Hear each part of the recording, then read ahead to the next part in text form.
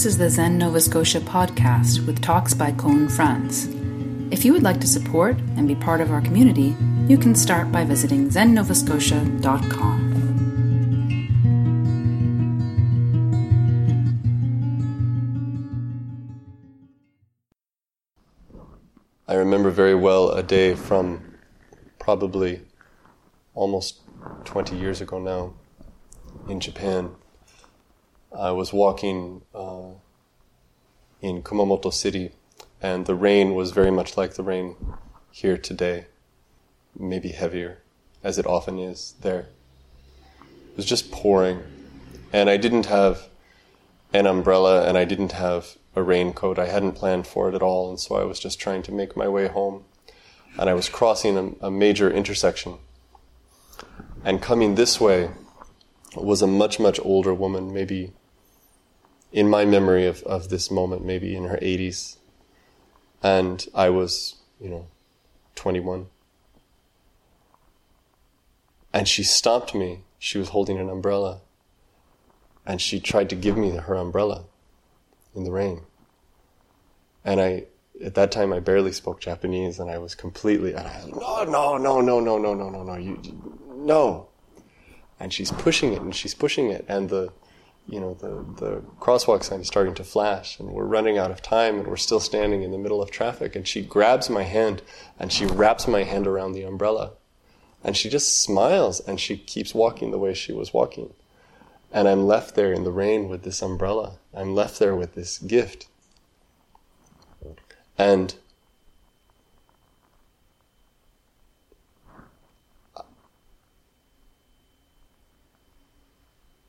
I feel that I'm still receiving this gift 20 years later. It was so generous.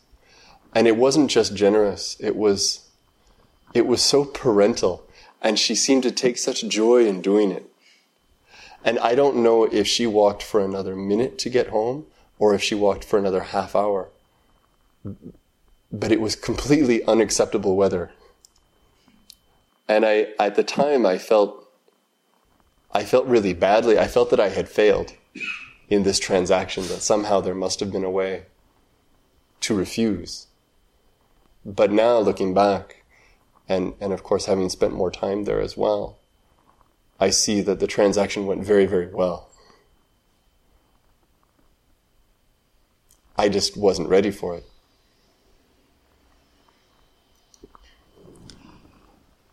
For the next 4 weeks, just because the timing is good, I'd like to talk about one thing in 4 parts. It's a text called The Bodhisattva's 4 Methods of Guidance. And this is from Shobo Genzo, which is Dogen's masterwork. We haven't talked much about Dogen yet, but get ready. He'll keep coming up.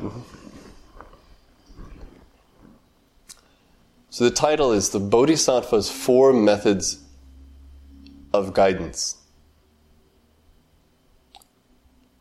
And so before we even begin, we have to establish what a bodhisattva is. There's a traditional definition, which is a person who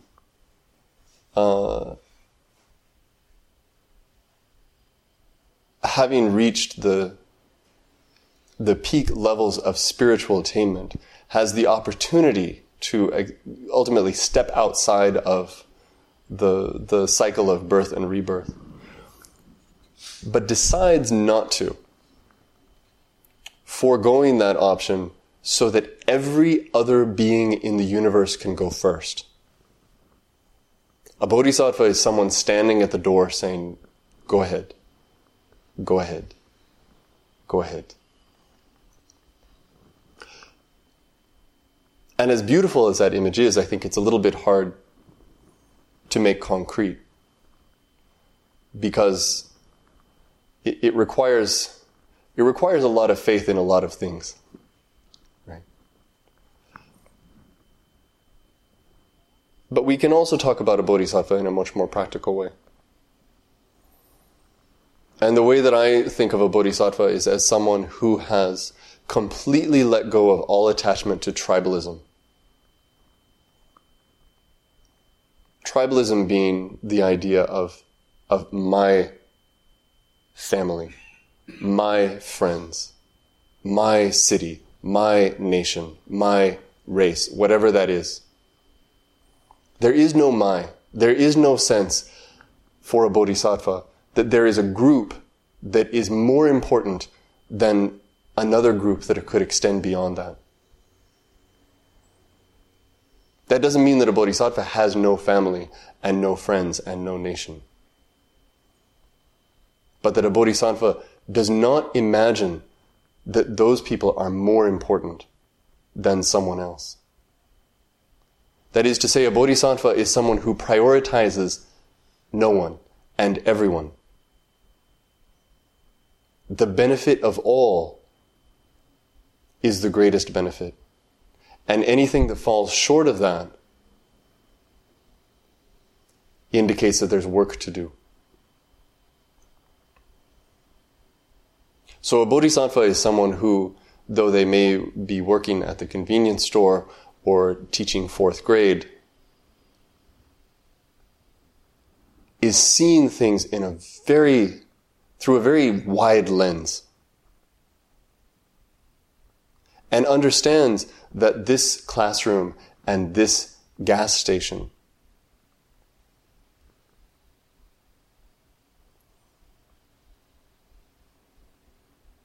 contain everything and can be the platform for serving everyone. That's a bodhisattva. A bodhisattva's 4 methods of guidance. Oh, why do bodhisattvas guide? There's a lot to be said about that. But the easy answer maybe is that a bodhisattva's expression of his or her life, if it's authentic, is shocking to most people and represents a mode of living that most people do not see. Just that is more than a starting point.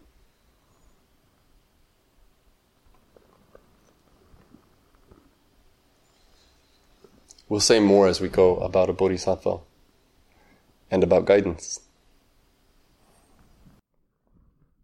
It's closer than we think. The 4 methods of guidance are giving, kind speech, beneficial action, and, the one that sounds a little odd, identity action. And I'll give away the punchline before I even start, which is that they're all the same thing. But I'm going to talk about them as if there are 4. Today we talk about giving. And I'll read you I won't read you the whole passage that Dogen writes about it, but I'll give you a taste. He writes, giving means non-greed. Non-greed means not to covet. Not to covet means not to curry favor. Even if you govern the 4 continents, you should always convey the authentic path with non-greed. It is like giving away unneeded belongings to someone you don't know. It's the umbrella. Offering flowers blooming on a distant mountain to the Tathagata, to the Buddha. Or, again, offering treasures you had in your former life to sentient beings. That's really interesting. Whether it is of teaching or of material, each gift has its value and is worth giving. I'll say that one again. Whether it is of teaching or of material, each gift has its value and is worth giving. That is to say, there is no gift that is not worth giving.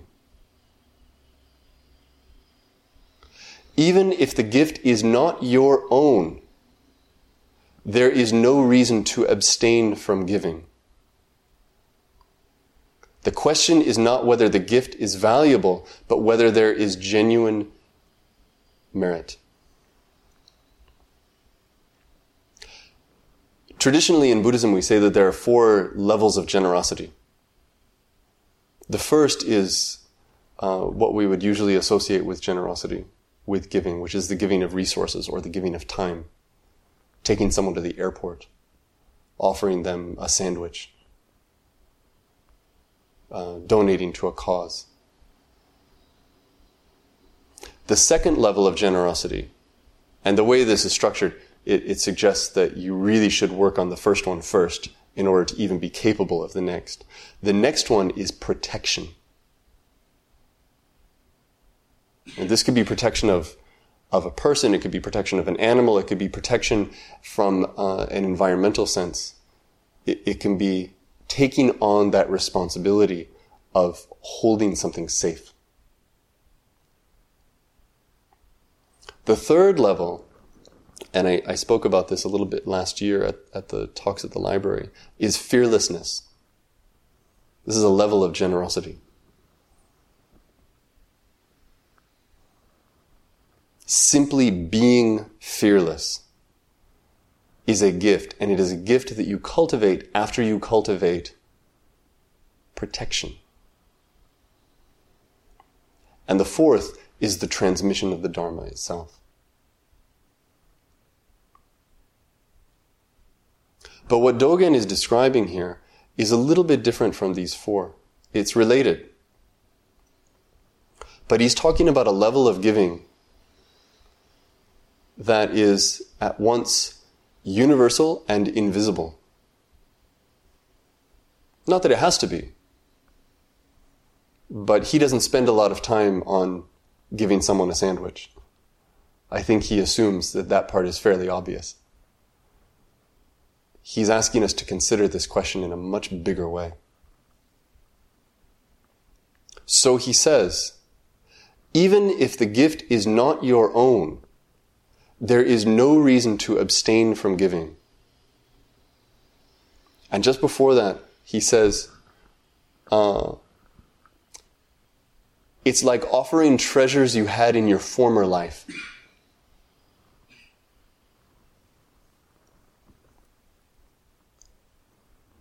So we start with the things that we think are ours, the things to which we think we might have a claim.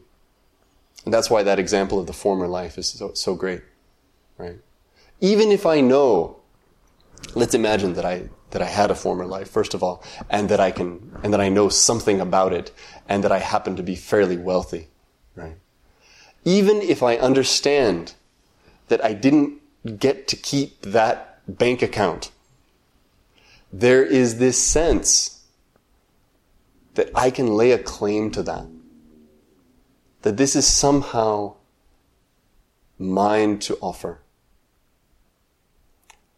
And so very early in this, he says, if you think it's yours, even if it doesn't make sense for you to think that it's yours, give it away. Right? And then very quickly after that, he says, but even if the gift is not your own, there is still no reason not to give it away.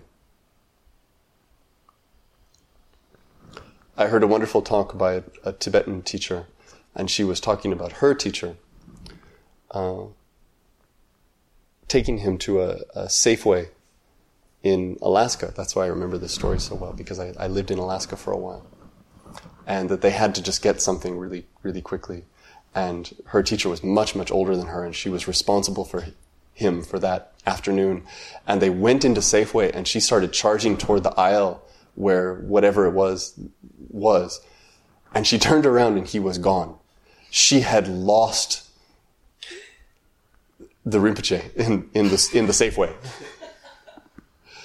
And she starts, scanning, looking for him, and she goes back and she finds him, and he's standing at the door, at the automatic door. He's still right there.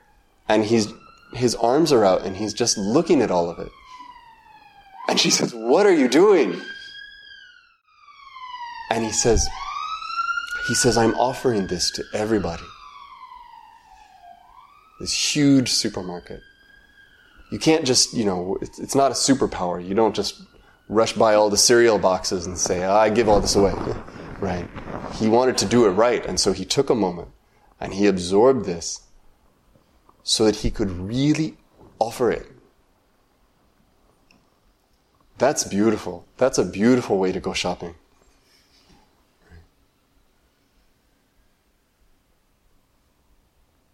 At that point, it doesn't matter whether your frame for this is it all of this is mine and I'm giving it away, or none of this is mine and I'm giving it away.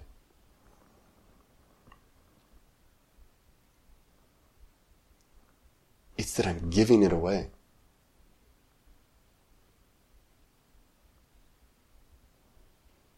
I'm pushing it like this in the hopes that someone might benefit.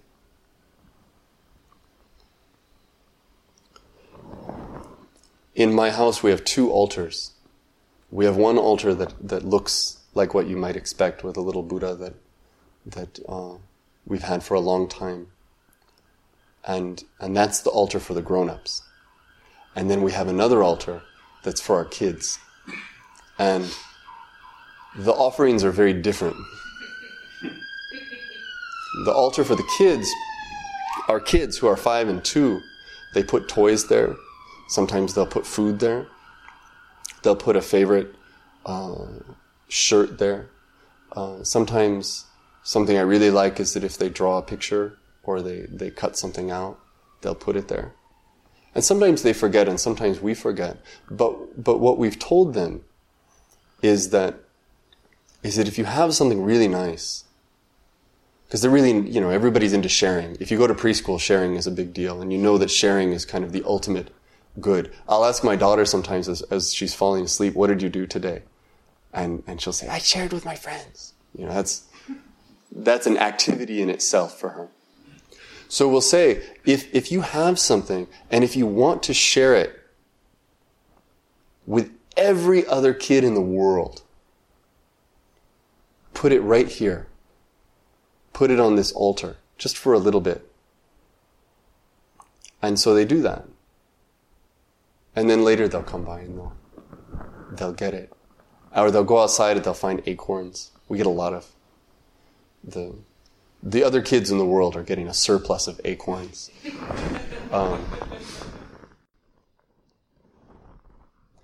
And I don't know what this will mean for them, but right now it's actually very easy for them to grasp the idea that they can give something away without anyone actually receiving it.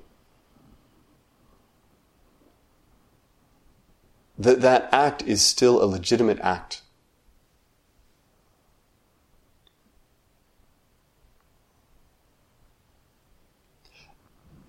And then the next step, and what Dogen is talking about here, is giving something away without ever touching it at all. I'll read just a little bit more. He continues, when you leave, this starts to sound very Dogen-esque, by the way. When you leave the way to the way, you attain the way. At the time of attaining the way is always left to the way. We have to just decide that we enjoy this. When you leave the way to the way, you attain the way. At the time of attaining the way is always left to the way. Okay. When you leave something to itself, that's also an act of receiving. Okay. And what can we leave to itself? Everything. So here he's talking about yet another step in this giving. When it rains, you let it rain. You look out the window and you see the rain and you say, rain. You don't add to it. You don't say, oh, I wish it weren't raining today. You don't fall into a story about all the things that it means for you that it's raining today and all the problems that this causes you. Let it rain. When someone is telling you a really boring story, let them. There is such a world of difference between giving them that platform and suffering through it. Right? Catch in yourself the resistance that you feel towards something and flip it so that you decide that you can give a gift. He continues, when treasure is left just as treasure, treasure becomes giving. Today I got my kids home from school and it was raining so hard and I was trying to get them from the car to the door without getting soaked. But they don't move at the same speed that I do. And it doesn't occur to them that getting wet is a big problem. So they go so slowly. My son actually, he got out of the car and started trying to tell me a story. And we're standing there. So much water is pouring down on our heads. And I'm trying to control this situation. And I'm saying, go, go, go, go. And then I'm kind of getting away from them and say, come on, come on, come on, come on, come on. Right? I'm trying to herd these people. And all I'm doing is taking and taking and taking. And at the end of the day, they got to the door. They got to the door at the same time they would have gotten to the door, except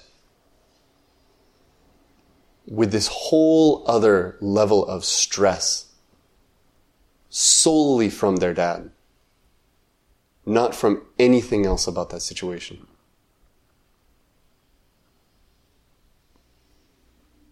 That's the opposite of giving. And of course, we always notice these things right after we screw them up. Dogen writes, you give yourself to yourself, and you give others to others. The power of the causal relations of giving reaches to devas, human beings, and even enlightened sages. When giving becomes actual, such causal relationships are immediately formed.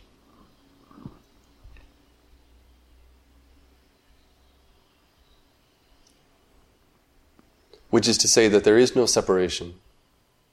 We talk a lot about non-separation, but he's offering a key to experiencing it. Right?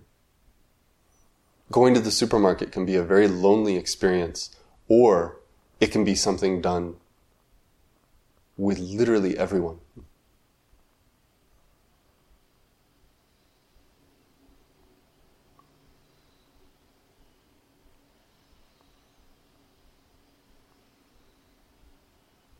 We can go through our closets and we can go through our bank book and we can go through all of our lists and all of our drawers and we can try to sift through what is really ours and what is not really ours. And there's tremendous merit in doing that. But in a way, that's a distraction from seeing the thing that's right in front of us, which is that this thing that we call my life is not mine.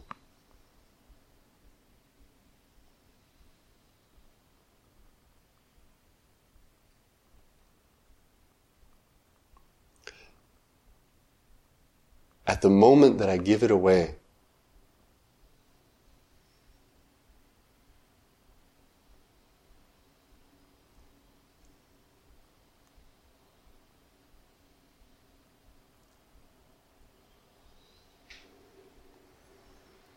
it reveals itself for what it is. And it reveals the fiction that I've been telling about it all this time.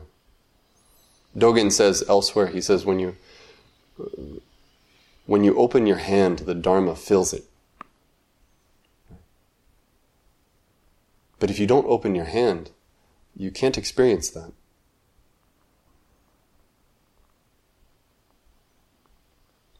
If you don't give away the things in the supermarket, you can't know what the supermarket is. And if you don't offer up your life, you can't know what your life is.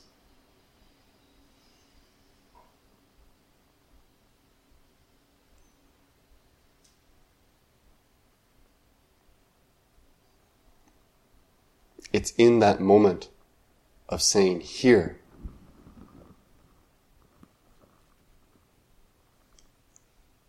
that we can really see for the first time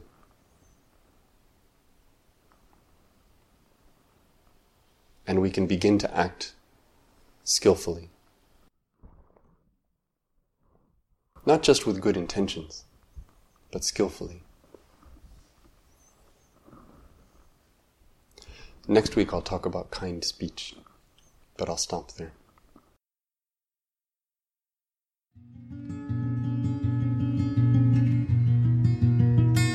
For more information about Zen, our practice, and how you can support and take part in our community, please visit zennovascotia.com.